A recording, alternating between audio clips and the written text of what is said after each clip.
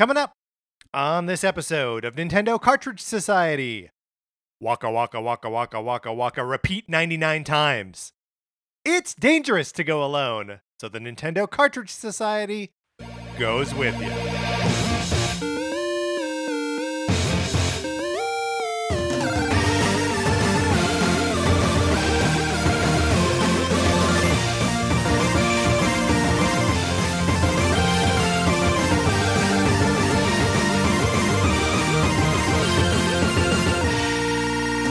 Welcome to Nintendo Cartridge Society. My name is Patrick Ellers, and I am joined, as I am always joined, by my co-host, Mark Mitchell. We've got a good show for you today. We are going to be talking about the news from the week, including Nintendo's involvement in E3 2021 and the release of Pac-Man 99. Then on Thursday, Kid Icarus Month continues with Kid Icarus of Myths and Monsters for the Game Boy. But Mark, in the meantime, how you doing?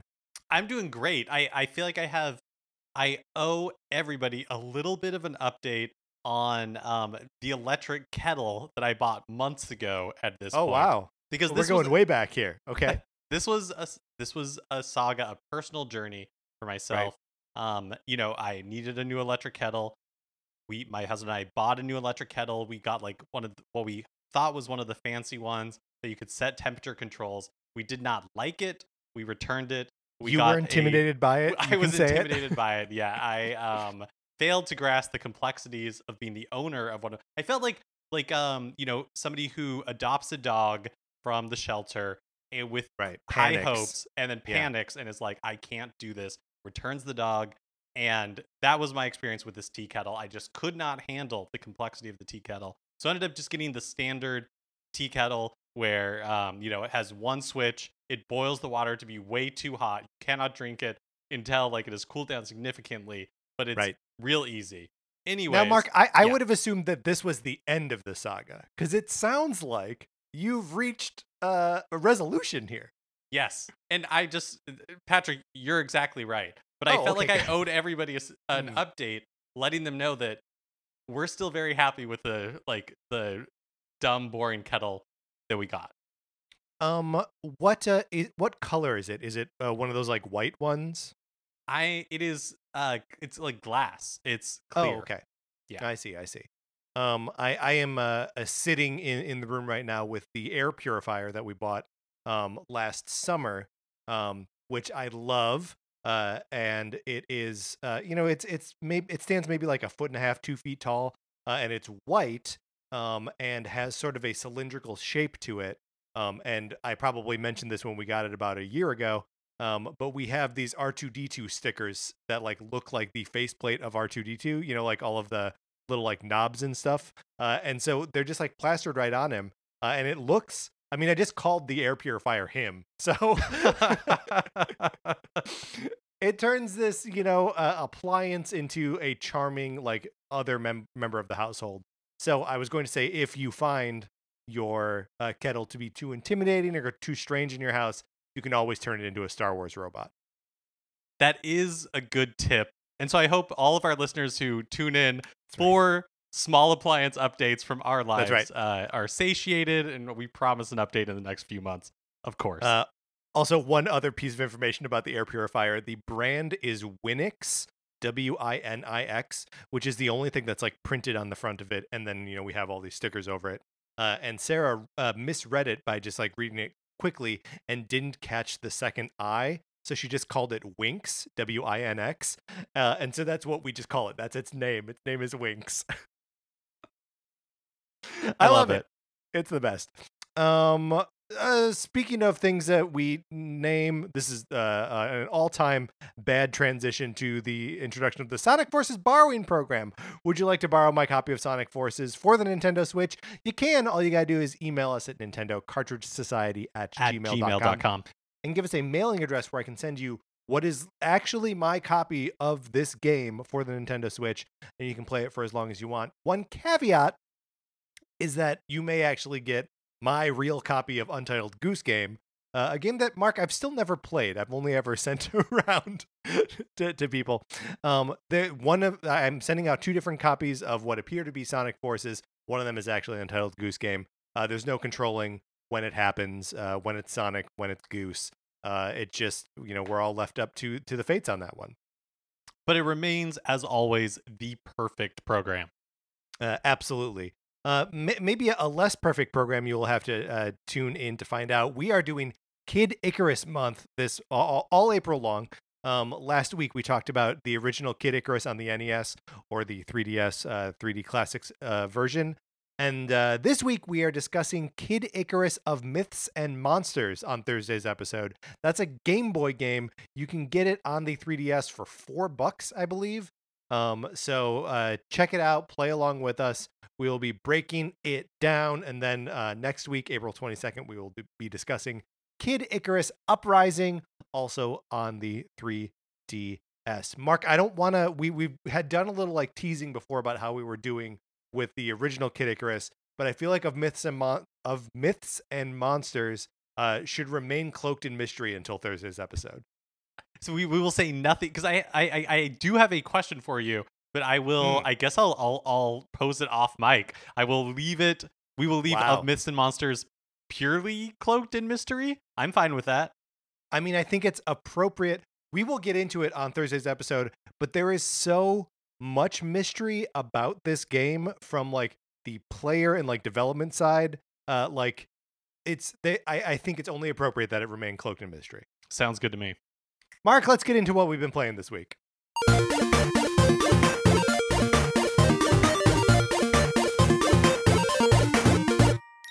Of course, we have been playing Kid Icarus of Myths and Monsters, but we are not going to discuss it because we are maintaining the mystery around it. But a surprise befell us all last week, and there was a new game added to the Nintendo Switch Online library, Pac-Man 99.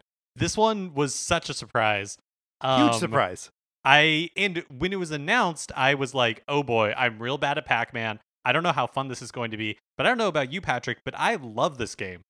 Yeah, it's fantastic. I mean, one of the things, like, Pac-Man is one of those games that I always like think I like, but never have. Like, I've never played the Pac-Man like Championship Edition or Championship Edition DX. Those versions that have like modernized it and like made it fun. And so like most of my Pac-Maning is like from in the arcade or playing like Miss Pac-Man, and I just don't have like the game under my fingers. But I feel like Pac-Man 99 has now absolved me of that. Like, I feel like I am now more or less fluent in Pac-Man.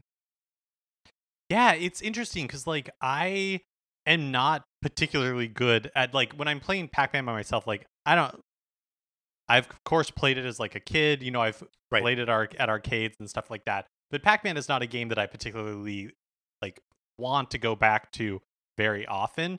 But I found like Pac-Man 99 to be really addictive. And I think it's because, I like Tetris 99 a lot, but I generally, like, if I can break the top 20 in Tetris 99, I feel like that's a good match. For Pac-Man 99, maybe because it's like early in the game's life, and so like whatever like metagame that's going to spring up around it hasn't really been fully developed yet. But like I was doing well. I never won, but I could get like top 4, top 3. I just thought it was really fun. I thought it like took the mechanics of Pac-Man and made them completely crazy. And because you are playing Pac-Man, but there are, in addition to the targeting options like you have in Tetris 99, where you can say, you want to target the people who are attacking you, or you want to target people who are about to die, or like all that kind of stuff. There's an additional amount of options like that I don't entirely understand what they do. So I think, but they're like power-ups, right? So they're like every time you clear all the dots on the board, all the pellets, that you get like a bonus, right? And one of them is speed, and that's the one I always have it set to, so that every time you clear the map, your speed level goes up. Oh, I had no idea. I had zero idea that that's what it does. So it triggers after you've cleared all the dots off the board. Yes. Interesting. Okay. So I must have never, or maybe I did inadvertently, but like I must have never actually triggered whatever one of those like options are. Because Well, but I mean, it triggers almost invisibly. Like because I have it set to speed, right? And when I do clear it, like it just says like speed up, like on the right side of the screen. And it's small, and there's so much other stuff going on that like I'm sure it happened a bunch that I wasn't paying attention to it. it's increasing your speed? Yeah, Oh, interesting. Okay. yeah, Yeah, I don't know. Clearly, I don't entirely understand how this game works. It's like Mario 35 for me, whereas like I don't entirely understand like the yeah, specific mechanics of this game, but I had a lot of fun playing it. yeah. It's I really like it. It's got these like little rails of like um I don't know, like ghost pellets, like pellets that look like the little ghosts that add a trail behind one of the ghosts of like just extra little bodies behind it, so that when you eat a pellet and get powered up, that you just like chomp a bunch of ghosts in a row. And there's nothing more satisfying than when you get like a couple of those chained together and you're just like chomp, chomp, chomp, chomp, chomp, chomp, chomp. It is It's super satisfying. super fun. Do you know what, another mechanic that like I don't know how they get placed on your board, but there's like the red Pac-Man Yeah. that like show up and they are just stationary on your board, but if you run into them, then you die. And So so, or do I they think move? they're only stationary when you have gotten like the power pellet. Oh, okay, okay. But Yeah. like what puts those on your board? I'm assuming it's something from the like you can send over that you send over Yeah, to that's somebody my guess else. as well. But I don't know how you do that because those ended up getting me more often than not. Like that ended up being the Yep. thing that would end my life is because I would have a bunch of those on the board, and when ghosts are chasing you, you just run out of options of where you can go. Yeah, yeah, yeah, exactly. And even when you get the power pellet and all the like white Pac-Mans that are chasing you kind of disappear and the ghosts are running away from you because you can eat them. The red Pac-Mans are they're not moving, but they can still get you. Yeah, yeah. But it's if you have a Nintendo Switch Online and you haven't checked it out yet, I really recommend it. It's interesting Yeah, how me too. different each of these like battle royale type games have been. Like Tetris 99 and Pac-Man 99 are probably the closest to each other and yet are so completely different in the ways that they play. I never would have guessed that this 99 thing would become like a franchise that I am excited about and that It's like so good. it's so good. Yeah.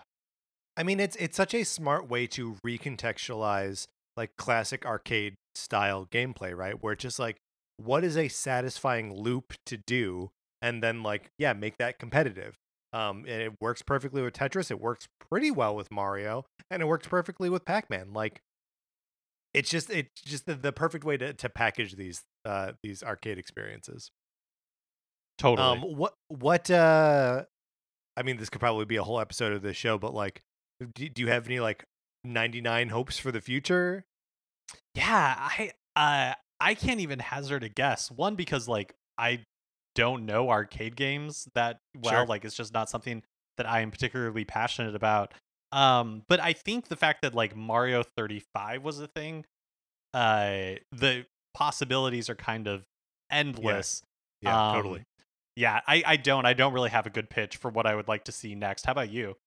Yeah, I mean, like, Donkey Kong 99 like comes to mind first, of like just cycling through those like four levels of the original Donkey Kong um would be cool. But also like if it's opened up to the classic NES games, like let's see, like an Excite Bike 99 could be Ooh, that could cool. be fun. I saw um people like half joking online about an Urban Champion 99, and if you're would be good. it would be interesting if Yeah, nothing right. else.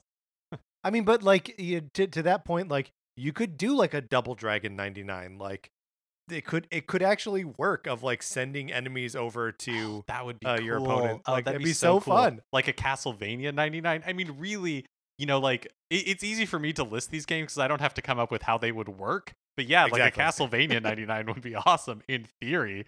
Mega Man 99. Shut Yeah. up. It's so good. Bubble Bobble. So- Bubble Bobble? Oh, yes, Bubble Bobble 99 would actually be like legit perfect. Yeah. And then, all kinds of arcade games that we're not even all that familiar with. How does Qbert work? Qbert 99? No one knows. Um, or like Ice Climber 99, Balloon Fight 99, like these basic things where like the hook of the gameplay is interesting or intriguing, and it's just like the fact of the way the games are laid out that makes the experience seem so limiting. If you just plug that into the 99 formula, it just immediately feels different and better.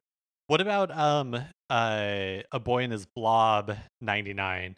And it Sure. includes some of the elements from the like the most recent like Majesco reboot. And so you're sending like hug attacks to other like people. And so the hugs are just like too strong. It's just like Oh no. squeezing too hard. Oh, And you're so gonna pop the blob. you Yeah, that's good. I mean, they should just never stop making these games, especially when they're free to subscribers. It's also nice that, like, obviously we're getting this, I think, because Mario 35 is gone, right? That like they took one game off the service and we're like, okay, here's another one. Um, but as far as consolation prizes go, like I'll take it. I think this is better than Mario 35. Yeah, I mean, I definitely had it was more approachable, I will say. Like Yeah, it's immediately apparent what's going on. Whereas Mario 35 had um things that were just too opaque from the beginning where you're like, yeah, well, okay, I'm selecting a level, but I don't understand what it does. I don't understand why the levels are being shown in the order that they are. right. Like just like that kind of stuff. It wasn't as immediately like hooky as both Tetris 99 and Pac-Man 99, where you're like, well, I know how to play Tetris. I know how to play. I know the Yeah, mechanics of this, and so it's just more apparent. I think readily apparent yeah, than Mario I agree. 35 ever was. There's also something satisfying about that like single screen experience for both Tetris and Pac-Man, where like the entirety of the game just exists on this static board, and you never like move on. But like Mario, necessarily you're running through worlds and stuff. Um, but man, what a cool thing! What about just regular Mario Brothers, not Super Mario Brothers, but just like Mario Brothers 99? Oh, that could be fun. You know, the most I ever played of a version of that game was when it was included in Super Mario Brothers 3 in like the Yeah, multiplayer oh, part of it. so good in Super Mario Brothers 3. So okay, beyond Pac-Man 99, I have found that I'm going back to Hades, a game I will probably never stop playing. Um, but it's yeah, I don't have anything new to say about it. I have like completed the story in that game. I think to the point where I'm not going to get any new story content. But there's still some like relationships and stuff that I'm shoring up there. And I just it's so smooth and so fun. And this morning I played through it 3 times, beat Hades all 3 times, and felt like it was a different gameplay experience all 3 times. Um, it's just a wonderful, perfect game. If you haven't checked it out yet, you definitely should. All right, that's what we've been playing this week. Let's get into the new releases and what we might be playing next week. Today, April 13th, the rare book mention in new releases. Today, Ask Mm-hmm. Iwata, Words of Wisdom from Satoru Iwata, Nintendo's legendary CEO. That is the exhaustive title of the book, is released. It is a book that I believe came out in Japan 1 or 2 years ago, but has been translated into English and is being released here. It is, I think, like like nuggets that have come from the Iwata Asks series of interviews that used to be published around the release of a new game on Nintendo's website. And then possibly from other places. I don't exactly know. I pre-ordered this book when it was announced in English, and so I'm getting my copy tomorrow. But Oh, exciting. I genuinely don't entirely know what I'm getting. Other than I think it's just like things that Iwata has learned, philosophies from like his life, his work and development, and also from like him talking with Shigeru Miyamoto and things like that. So I'm looking forward to diving into it and discovering a little bit more about what it is that I bought exactly. He was such a cool presence at Nintendo, like just sort of like riding that line between like businessman and developer, and like also just like had that sort of Nintendo edge of like goofy dude who was like having fun doing the job. Mm-hmm. And like uh it's sad obviously that he's gone, but like just for the like image of Nintendo, or like the spirit of the company, where it's like it feels a little bit more diffuse now, and you're like there's no real personality that you can like hang it on. If he was just so good at carrying that, especially like during the time when like Reggie was also in there, and or they were just like two weirdos that were just like representing your software company, and it's just, I don't know, just like them a lot. Yeah, it was like your big personalities that were willing to be silly, right? Which Yeah, you don't really see a lot of from like respected business people. And so yeah, it was a very unique and I think special era of Nintendo for yeah. sure.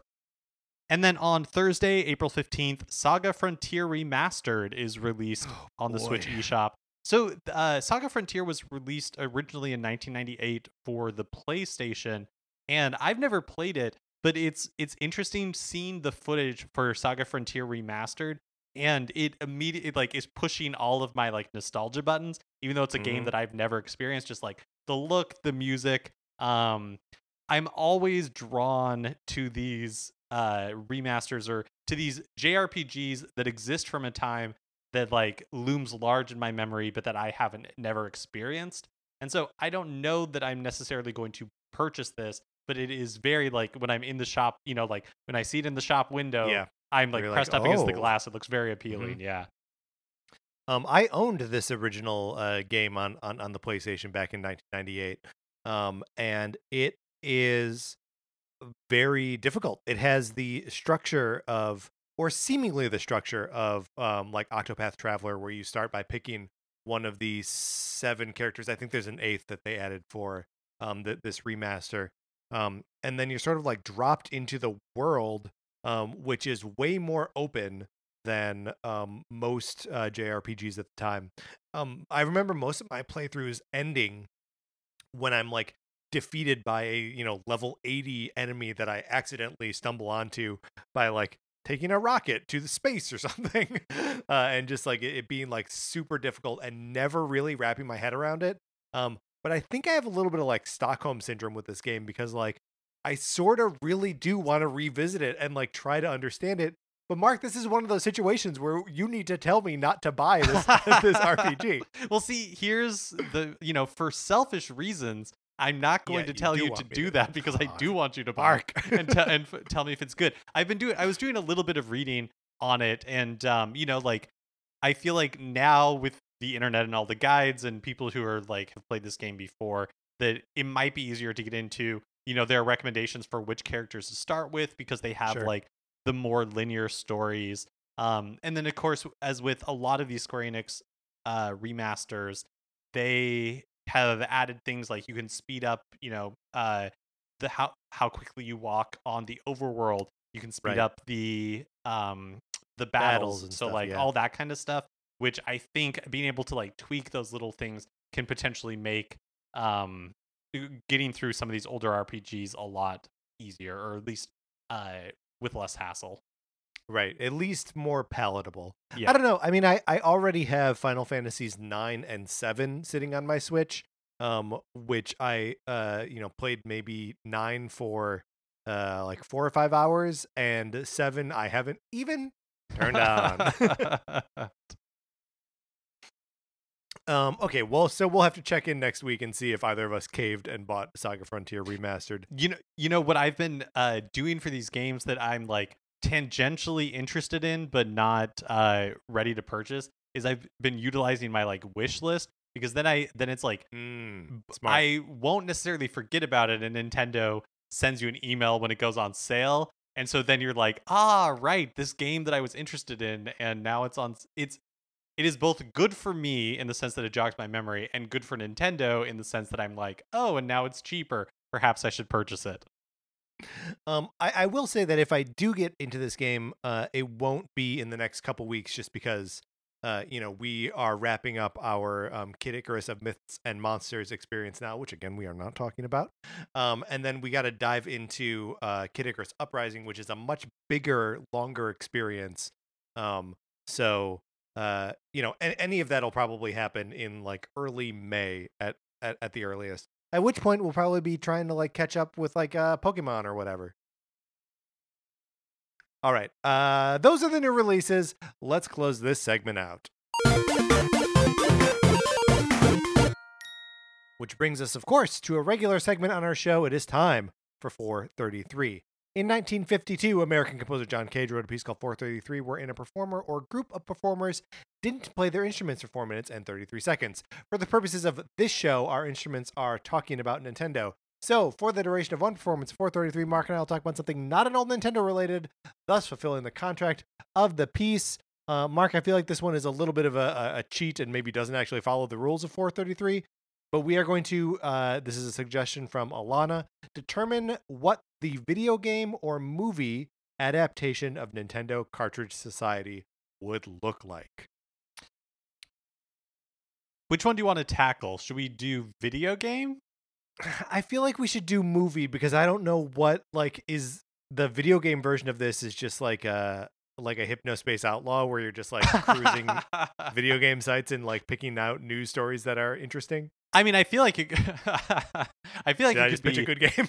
I feel like it could be anything, right? Like it could be potentially could be like a platformer starring us. But yes, I think I think a movie makes sense. I think we should definitely do the movie version of this. So I will posit that I think that this should be a musical, no matter whether, it's animated or live action or done with puppets. I think it should 100% be a musical. And scored by the inimitable 8-Bit Betty. Yes, absolutely. Yeah. Right. So we're talking like an 8-bit chiptune musical. Never been done. Never been done, but why hasn't it been done? And then what do you think? Animated or live action? I think live action. Okay. And obviously you and I aren't playing you and I, right? No, that's right. Okay. So who do we get to play us in the movie musical version of Nintendo Cartridge Society?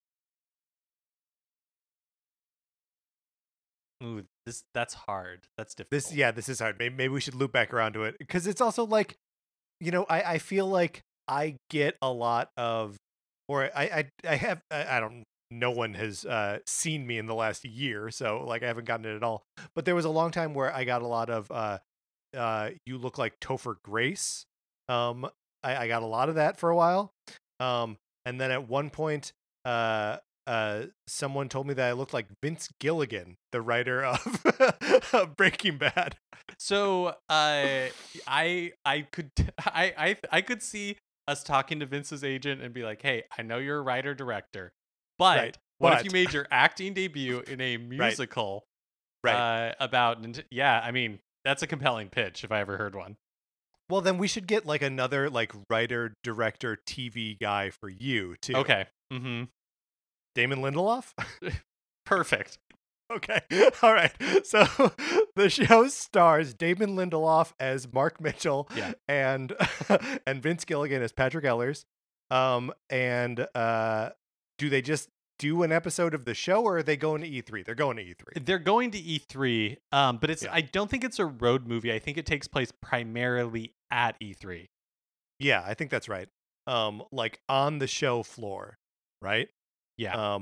And so all of the different songs can be the two of us as played by Vince Gilligan and Damon Lindelof. Damon Lindelof visiting different booths and like singing songs about the games they're playing. I think so. All right. That was the applause. So Mark, I think we nailed it. It already has Oscar buzz. It does. We were accompanied today by the Berliner Philharmoniker. Mark, let's get into the news. Speaking of E3, the ESA, Electronic Software Association, I believe, has shared more details about their 2021 E3 event Previously, they had announced that they'd be holding an all online event this June. Now more details are beginning to be nailed down. So of course the time frame is June 12th to June 15th, which is Saturday through Tuesday. which is And not normal, by the way. I just want to point that out. Just want oh to jump yeah, in real that's quick. right. Normally it's during the week, and the big Yeah. press conferences happen like the weekend before E3 or the days leading up to like E3 actually kicking off. And I think it's usually Right. like Tuesday, Wednesday, and Thursday. Correct. But they have released a partial list of the participating developers and publishers, and Nintendo is on the list. So, which obviously then, asks the question: does this mean Nintendo is going to be doing a like direct, as they usually do, in association with the show, or they also do, or traditionally have done, Treehouse Live just from the show floor where they're showing off, gameplay from upcoming and sometimes recently released games. Um, but like I always feel like the most exciting part of the Treehouse stuff is when they're showing off games that they just announced in the direct, hours before. Yeah, and so that would be my guess to what we're going to see this year is like a Nintendo Direct style event, and then Treehouse Live broadcast remotely. Yeah, breaking Um, that out. but but as to like the timing, because you're right that usually what would happen is the Nintendo Direct would air, and then it would go directly into Treehouse Live, and that was normally like Tuesday morning, the day Right that before like yeah. the show opened. Yeah. So Yeah. like in the hours before the show opened, Nintendo would do their direct, and then like the show floor would open, their booth would be there, and Treehouse Live would be going. And so the timing of it is interesting because my personal guess is that the Nintendo Direct would not be part of E3. Like it would not be part of the E3 stream. It would be its own thing. And then Yeah. like Treehouse Live would be the part that is part of the E3 stream. But at the same token, like as I'm saying that out loud, what would be the point of that distinction? Because it's all just on the internet. Right. I mean, no matter what, all of it's just going to be on YouTube anyway, right? Like, yeah, it is really. I don't know, because like, in the past it had been, and obviously it wasn't like this last year, and even the year before. I'm about to say PlayStation; they weren't part of it then, but PlayStation would do their press conference on Sunday night, and then Monday night Xbox would do their thing, and like those are sort of the two like stops pre E3, and then Nintendo's, well, they start their direct before the show floor opens. They time the ending with the show floor opening, right? Like, it is the sort of like unofficial like kickoff to the actual E3 event. Is Nintendo doing their thing? But it wouldn't make sense for them to like do something Friday night. Like Nintendo's not going Yeah, to the put out a timing of direct it's on going to be Friday night. Like interesting. what is going to happen? Or are they just gonna, and they're not gonna stick on Tuesday either, because like they need to be showing off those games during the week. I wonder if we'll get the Nintendo Direct on like a Thursday the week before. Yeah, maybe. And also like, Treehouse Live was a 2.5 day event. Like really, Right. because they would do Tuesday afternoon, Wednesday, and then like Thursday morning before the show floor closed. And it seems unlikely to me that they're going to do a full like Saturday through Tuesday coverage. Yeah, it's a good point. Yeah, Saturdays, I mean, maybe it doesn't matter in the age of streaming, but Saturday just seems like a weird day for these companies to be doing. I even though I guess what I'm saying is even though E3 it has or the ESA has begun to give like concrete details on what we can expect, like I still can't really wrap my head around what this looks Totally. like.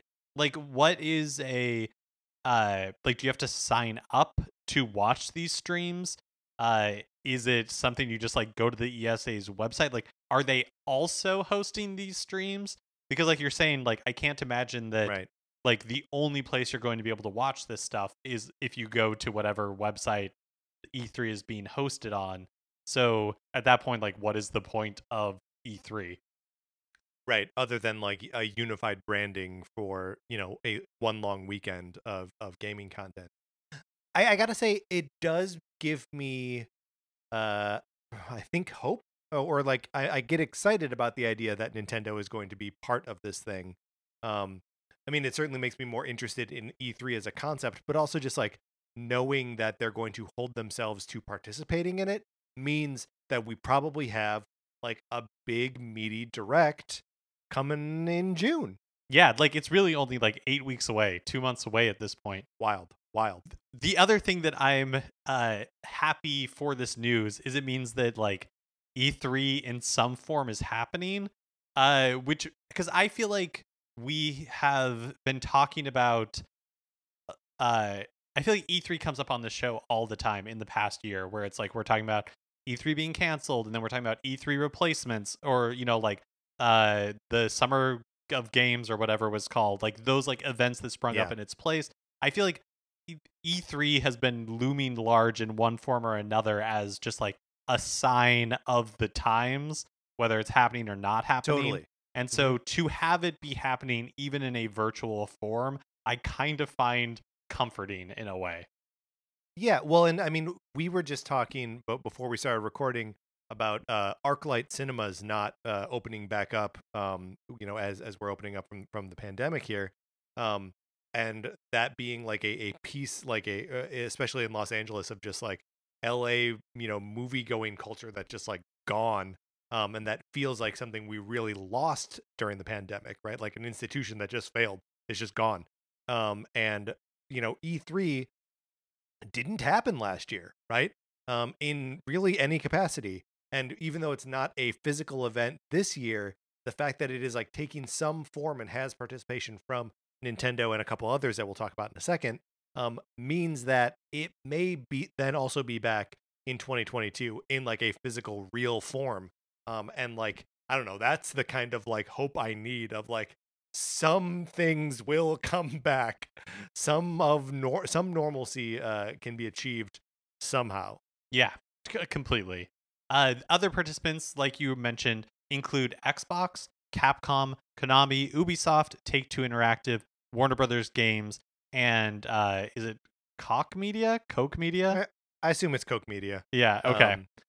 Yeah, and that's like a pretty impressive list. Still no PlayStation, but I think PlayStation has just decided that's not a thing they needed to be a part of anyway. Yeah, the heavy hitters, like you're saying, like that I clock missing right now are like PlayStation, EA isn't here, EA. but that is pretty standard at this point. They usually do their own sort of like event, and then Square Enix. Oh yeah, Square Enix is a weird one to be missing from this list. EA does their own thing, but they also like kind of time it to Yeah, right? it's like in the days leading up to E3. And it's even kind of interesting to see Xbox on this list as like participating in this specifically because they have been doing their own thing at LA Live, which is like right across the street from the LA Convention Center, and like not like they didn't have a booth on the show floor in 2019. So like I wonder if when we come back to an actual show that Xbox or Microsoft will have a big old booth. Like who knows? Maybe they'll be back. And the other thing I'll be interested in seeing is like they're listed as participants, but what does that participation look like? Totally. Like Yeah. will we have a traditional kind of like Xbox media event, or will it be something different? Are they just going to be like streaming games that are previously announced or have been announced like in their own event before this? So all of that will be interesting to see. The announcement includes this statement from President and CEO of the ESA, Stanley Pierre Lewis, that says, "We are evolving this year's E3 into a more inclusive event and will still look to excite the fans with major reveals and insider opportunities that make this event the indispensable center stage for video games." There you go. It's free for people to participate in. It sounds like no one needs to like apply for anything. Everyone just has all the same access. We mentioned that we've both been playing Pac-Man 99 earlier in the show, but we didn't really talk about like the other part of Pac-Man 99, which makes it unique in these, compared to Tetris 99 or Mario 35. And that is that this game has DLC, paid DLC, and kind of like Tetris 99 also has paid DLC. Oh, you're right. I totally forgot about that. because that's the part that like added the offline element to it, That's right. Yeah. which is actually exactly what Pac-Man. So scratch my whole like preamble to this, because basically it's like what we didn't talk about is how Pac-Man 99 is very much like Tetris 99 in that But not the like Mario 35. right, the offline components are Mhm. behind a paywall. Pac-Man 99 is $30, which again, I'm just remembering this on the fly, but I think Tetris 99 was only $20. I think you're right, although I can neither confirm nor deny. And Tetris 99 for me, the DLC was like an automatic yes, of course I'm buying Yeah, this. for sure. Yep. Yeah. And Yes. the difference in price between 20 and 30 like makes that difference. If this were 20, I would have bought it already. Oh, interesting. Yeah, for whatever reason, like I was with you where Tetris 99, when that came up, it was like, yeah, I'm 100% buying this. For Pac-Man 99, for whatever reason, like I haven't even considered purchasing the DLC. It does come with again like a lot of the stuff that you would need for an offline mode. So it has a CPU battle mode where you play against 98 computer opponents. Um, but it also allows for playing with your friends. So it has password match. So you can like send passwords between your friends and you're all in the same match. It also includes a score attack mode, which is a race to the highest possible score in the original Pac-Man. 3,333,360,000. And then blind time attack mode, where you eat fruit to get more time. 8 Pac-Man arrangements, which I'm assuming are musical arrangements. No one knows. I don't know. 8 Pac-Man arrangements was the bullet point. I don't know what that means.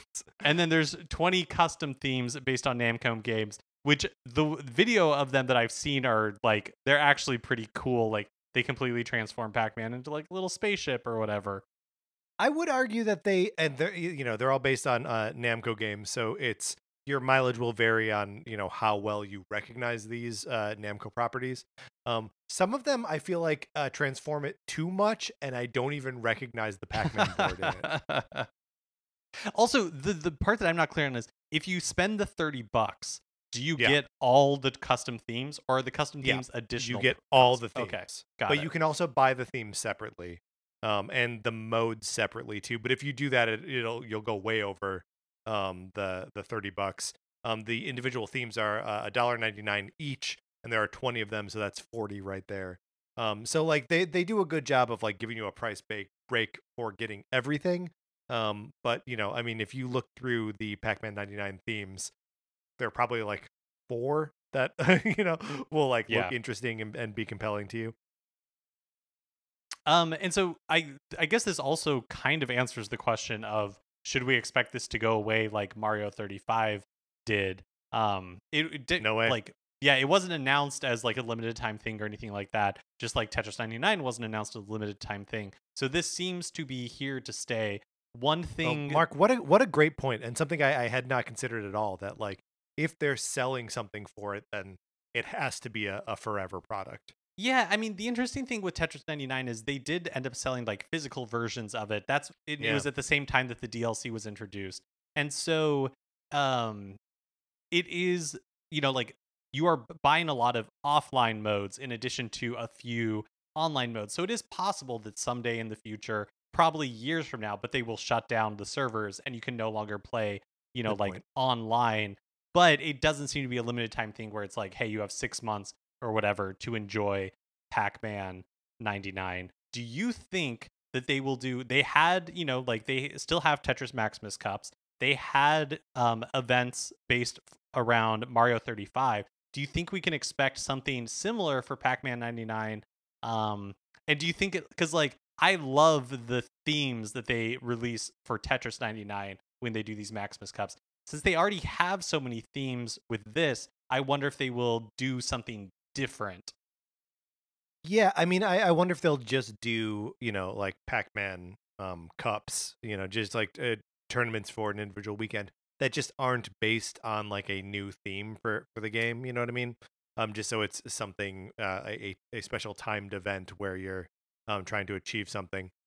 Because like I don't know, I feel like if they're gonna make new themes for one of these games, based on Nintendo properties, it's gonna be the Tetris stuff. Because like all of this is still very like Namco focused, right? Like Yeah. there's no Mario theme, there's no Zelda theme, nothing like that. The game is a Pac-Man game. It is a Namco game. And I guess if there's a big Namco game coming out exclusive to Nintendo, they'll do a theme for that. But like, I don't know. It seems like that's probably not a priority or how they're viewing this thing.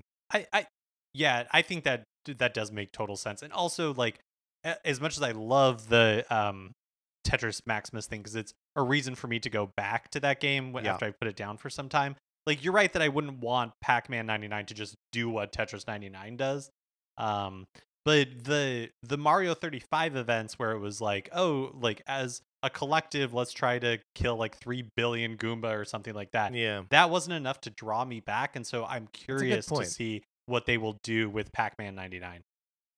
Yeah, well, cause and also the Mario 35 events were like, it's just these levels, but even like these levels, it was still like a string of like 12 levels or something. Um, and like so that would make it like a unique experience for just that time. But I guess I don't know what the Pac-Man 99 equivalent of that would be.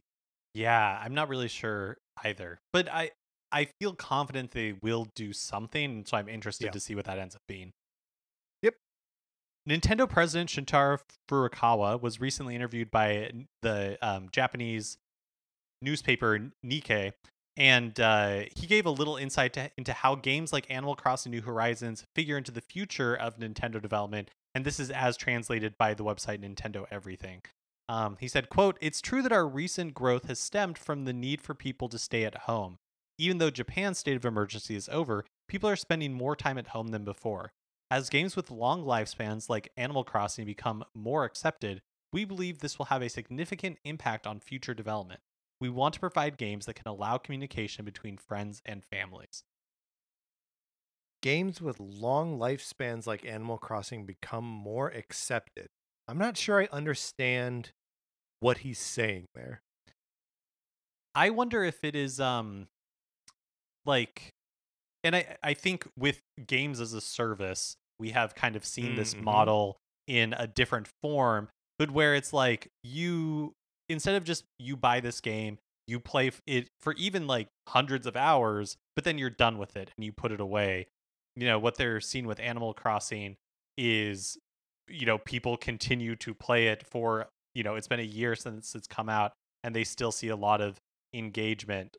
This is me all like speculating. Yeah, no, Um, that's good though.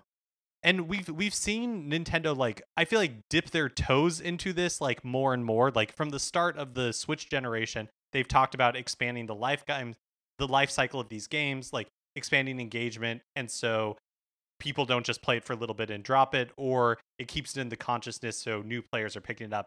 And so we saw this with like Kirby Star Allies, Mario Tennis Aces, where they kind of have like maybe not a full year, but anywhere from like like 6 months to a year of content that they are stepping out slowly to constantly like add new stuff to the game, refresh the game.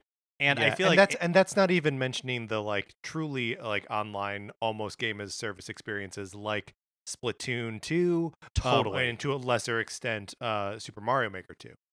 Yeah, that's such a good point. And so I wonder if like Animal Crossing in some ways is kind of like whether purposely or not has become a great example of what that can mean for like video games and interacting with video games. It's so interesting though because like they Animal Crossing has been adding stuff, but it's largely adding stuff for like holidays, like the holiday Yeah. stuff that would normally just be baked into the game. And they're adding it so that it's not easily like time travelable to the different special experiences. So it doesn't really feel like they've added so much to that game. Like if they're planning to do like a big like here the game is now like functionally different, like we're not there yet, right? It's still just like Yeah. adding in drips and drabs.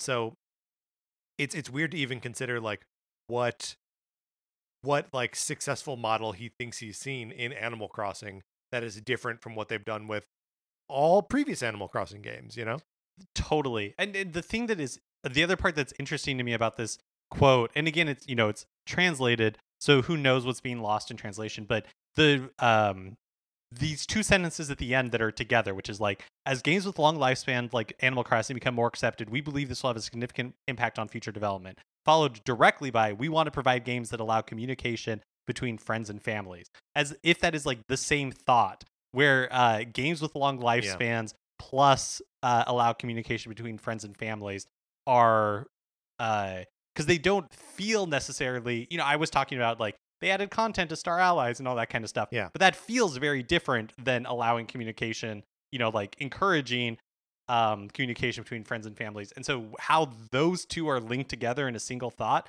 that is interesting to me because it isn't readily apparent to me. Well, so I think it is apparent to me, but I think it implies something more exciting and sort of alien to the Nintendo experience, and that's like a focus on the online and the connectivity of these games, right? Like, Animal Crossing does have a, remember they won they won multiplayer game of the year from the BAFTAs, but like that the ability to update a game and the ability to communicate within a game are both like reliant on the game's ability to connect with the internet. And Nintendo's not super great at being up to date on the technology for any of those things. Even on games that you would think need it, like Smash Brothers, for example. And like Mario Kart works online. Mario Tennis Aces works online. Obviously, Splatoon works online, but none of these are like spectacular, foolproof experiences that you just want to like live in forever. So I wonder if some of this is just him, uh, like maybe realigning to the like our online game needs to be good. Yeah, that's a good point because I don't think like Animal Crossing is unique even among Nintendo franchises. Like what Animal Yeah, Crossing is, it like you were saying, the fact that it's based around a calendar year and a day and night cycle, like it encourages a very different type of gameplay. A real time day night cycle very encourages a very different type of gameplay than these other games that we were mentioning. The one that like we've been from the beginning, it seems like this could exist as a game that is constantly changing and evolving, and they've done this with the mobile version is of course Mario Kart. And it's kind of what I expect to see from the next Mario Kart is something more akin to Mario Kart Tour, where new like uh tournaments and new cups are being added all the time that are really just like, they're not all new tracks, they're like remixed versions or yeah. interesting like pairings of tracks, with occasionally new tracks being added and like that kind of stuff. Like Mario Kart to me seems like a great example of how Oh man. you could do that. I mean, totally. If Mario Kart 9 is just like Mario Kart Online, and like the whole thing is just that, the tracks are always subject to change, and like you're playing against human players, like I don't know, that could be a super fun direction for that, and something that would differentiate it from, Mario Kart 8 just kind of got to the best version of the accumulated knowledge of all previous Mario Karts. And like where do you go from there? And do something different and like online, like what we're talking about here, could really be that. And the only other thing I'll say to this is, I think when you're talking about like, oh, Nintendo, um, like their online is always like kind of like behind the times, the Yeah, capabilities that they have, and I think that's definitely true. And I think it's just because like Nintendo as a company does not prioritize the right. online experience. Like that is not what is important to them. And so if this is Furukawa kind of saying like, we are going to prioritize the online experience for Nintendo, that's really interesting because what does it look like when Nintendo prioritizes that? I think it could Right. be because even in a game like Animal Crossing, where it is definitely not an afterthought, but it does not feel like a priority, that like the game was built around the online experience. And And it's that just would not be a very forward thinking interesting. implication of it, right? Totally. Like Totally. even if that is like a higher priority in the game, it's just they're just not executing it in the way that like a Microsoft or a PlayStation game or any other like big developer would. Well, and I think like for me, it's not just that they're not doing it the way like another big developer would, but like Nintendo prides itself on like thinking differently and Yeah. innovation. And so Yeah. like Nintendo applying their Nintendo thinking to online experiences is a potentially really exciting idea, to see what they would come up with, because some of it's probably going to be crazy and like not work all that well, but some Yeah. of it could be like pretty amazing to have somebody think differently about the online experience. There was a news story a couple weeks ago that we debated including in the lineup, and I think we didn't end up talking about it, but that Nintendo was changing the servers that they were using, that they were going to be using moving forward for Nintendo published online games. And that Monster Hunter Rise was the first game that would be using the new like online. I think just the servers, or like the service that they were using to facilitate that. And we didn't have any information about like whether it was better or worse or just cheaper or anything. Like we had no information about it, and also had a hard time sourcing it, so we didn't talk about it on the show. But if all of this just sort of like clicks together for me as like maybe we are starting to see Nintendo realize that like online is something they need to pay attention to. Yeah, yeah, and that the possibilities of that are really exciting. Yeah. Elsewhere in the interview, he mentioned that semiconductor shortage, we mentioned in last week's episode, and that has been affecting all industries. Like car manufacturers have had to stop pipelines, because they didn't have the Smart chips available. fridges. Yeah. And what would we do without our smart fridges? So it's a big deal, and he was asked how it was affecting Nintendo, and Furukawa responded, quote, "We currently have enough semiconductors to tide us over with immediate Switch production term. Demand both in Japan and abroad has been very high since the beginning of the year, so there is a possibility we might not be able to meet the demand of all retailers at some point in the future." Which is just to say, no cause for panic now, but who knows what that might bring. I think that's it. It's an interesting like bit of the conversation to bring up, along with the rumors of a new model of Switch coming in the future. I sort of speculated last week that like maybe Nintendo's just gotten ahead of the curve and like have all of their semiconductors in a line ready to go for a new hardware launch. And I don't know that this adds any more ammunition to that one or not. But just something to keep in mind as we keep speculating about a new Switch. Yeah, and it's interesting he says that they've been able to meet demand. Maybe they have, but like it's constantly sold out on Amazon in the Yeah, US. right. With the launch of Monster Hunter Rise, like the traditional Switch is really scarce in Japan as well. So I think it is possible to get Switches, and especially Switch Lites, but I don't think that they're like abundant anywhere right now. Yeah. Hori, the third-party accessory maker, is coming out with an officially licensed mat for use with Ring Fit Adventure. It's basically like a bright orange yoga mat, but I love that there is enough demand for Ring Fit Adventure that like over a year after that game was released, that that like there is still enough demand out there that it makes sense to make this third-party yoga mat. Also, let me tell you, this is a good idea. I usually use a yoga mat when doing Ring Fit Adventure. There's a lot of times where it's like, okay, now lie down on the floor, and I'm like, excuse me. It's 6,300 yen, and PlayAsia has it available to import for $35, which I have no idea what a yoga mat goes for. Yeah, me neither. But so $35 is either a good deal or a lot. Hori has only announced a Japanese release, no word on a US launch yet. Tell you what, if this comes stateside and it's not $35, I feel like again 20 is a nice. Like I don't feel like it's too much money for me to spend on a thing. That would be sort of nice. Although if I already have a yoga mat, like, do I need one that specifically says Ring Fit Adventure on it? Probably not. I guess we won't push you to find out unless it does come to the US. Very good. Finally, is a Sonic Colors remaster in the works? Perhaps. German voiceover studio Example listed their work on Sonic Colors Remastered on their website. And a French retailer, So Gamely, also has the game listed on their website. So possibly this could be true. The original Sonic Colors came out on Wii and Nintendo DS in 2010. It didn't include a German language version at the time.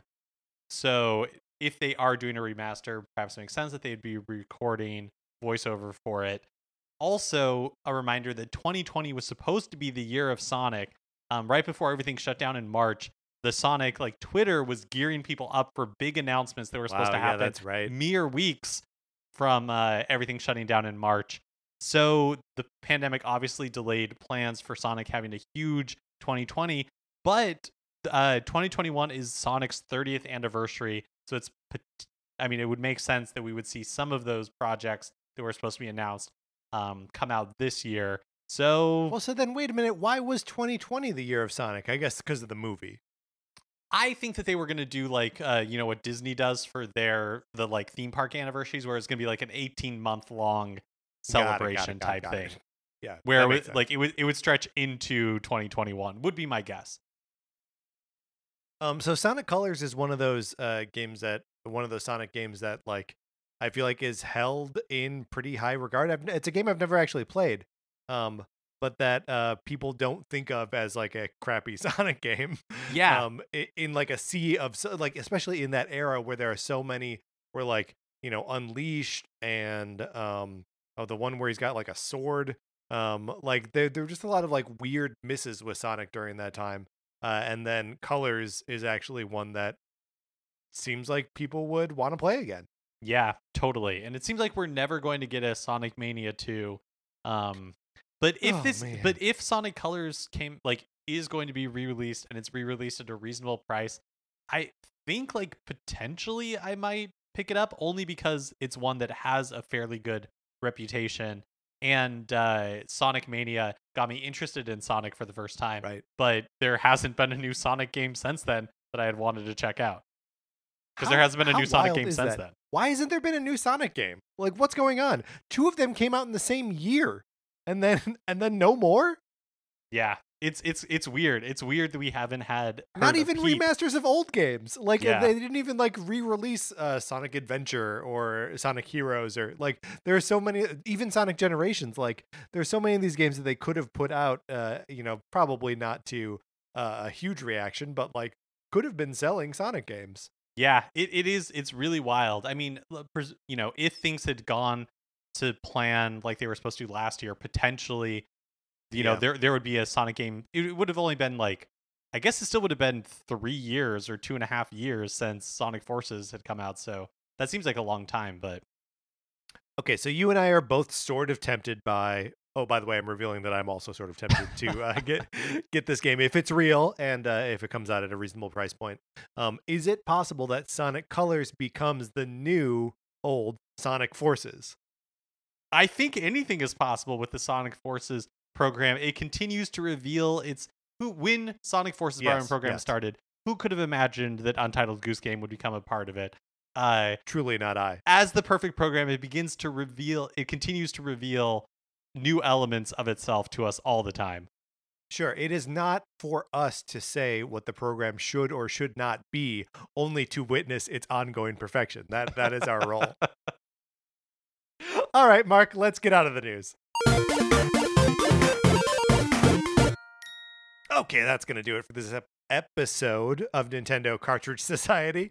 Remember, please rate, review, and subscribe on Apple Podcasts. If you like the episode, please share it on Facebook or Twitter or wherever you share stuff. That helps us out a lot when you do that. We appreciate you listening and rating and reviewing, and we appreciate everything. We were just talking today about how nice it is that people listen to the show and enjoy it. You can follow us on Twitter. I'm at Patrick_Ellers. Mark is at MKE Mitchell, and the show is at Nin Cart Society. We also have a Facebook page, which is just Nintendo Cartridge Society. Olivia Duncan made our logo. Our theme music is provided by 8-Bit Betty. You can get more of his music by going to 8bitbetty.com or by listening right now. For my co-host, Mark Mitchell, this is Patrick Eller saying, who am I kidding? We'd both be played by Dan Harmon. And thanks for listening.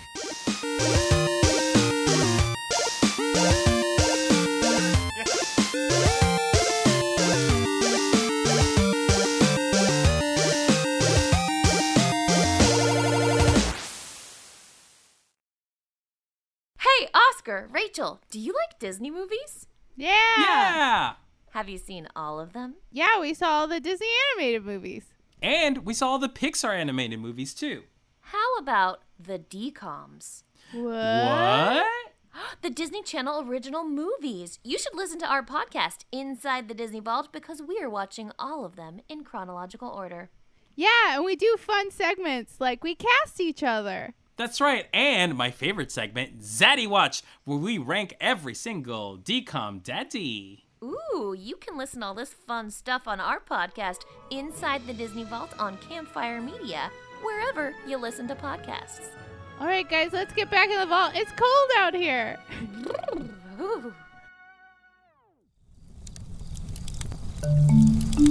Campfire.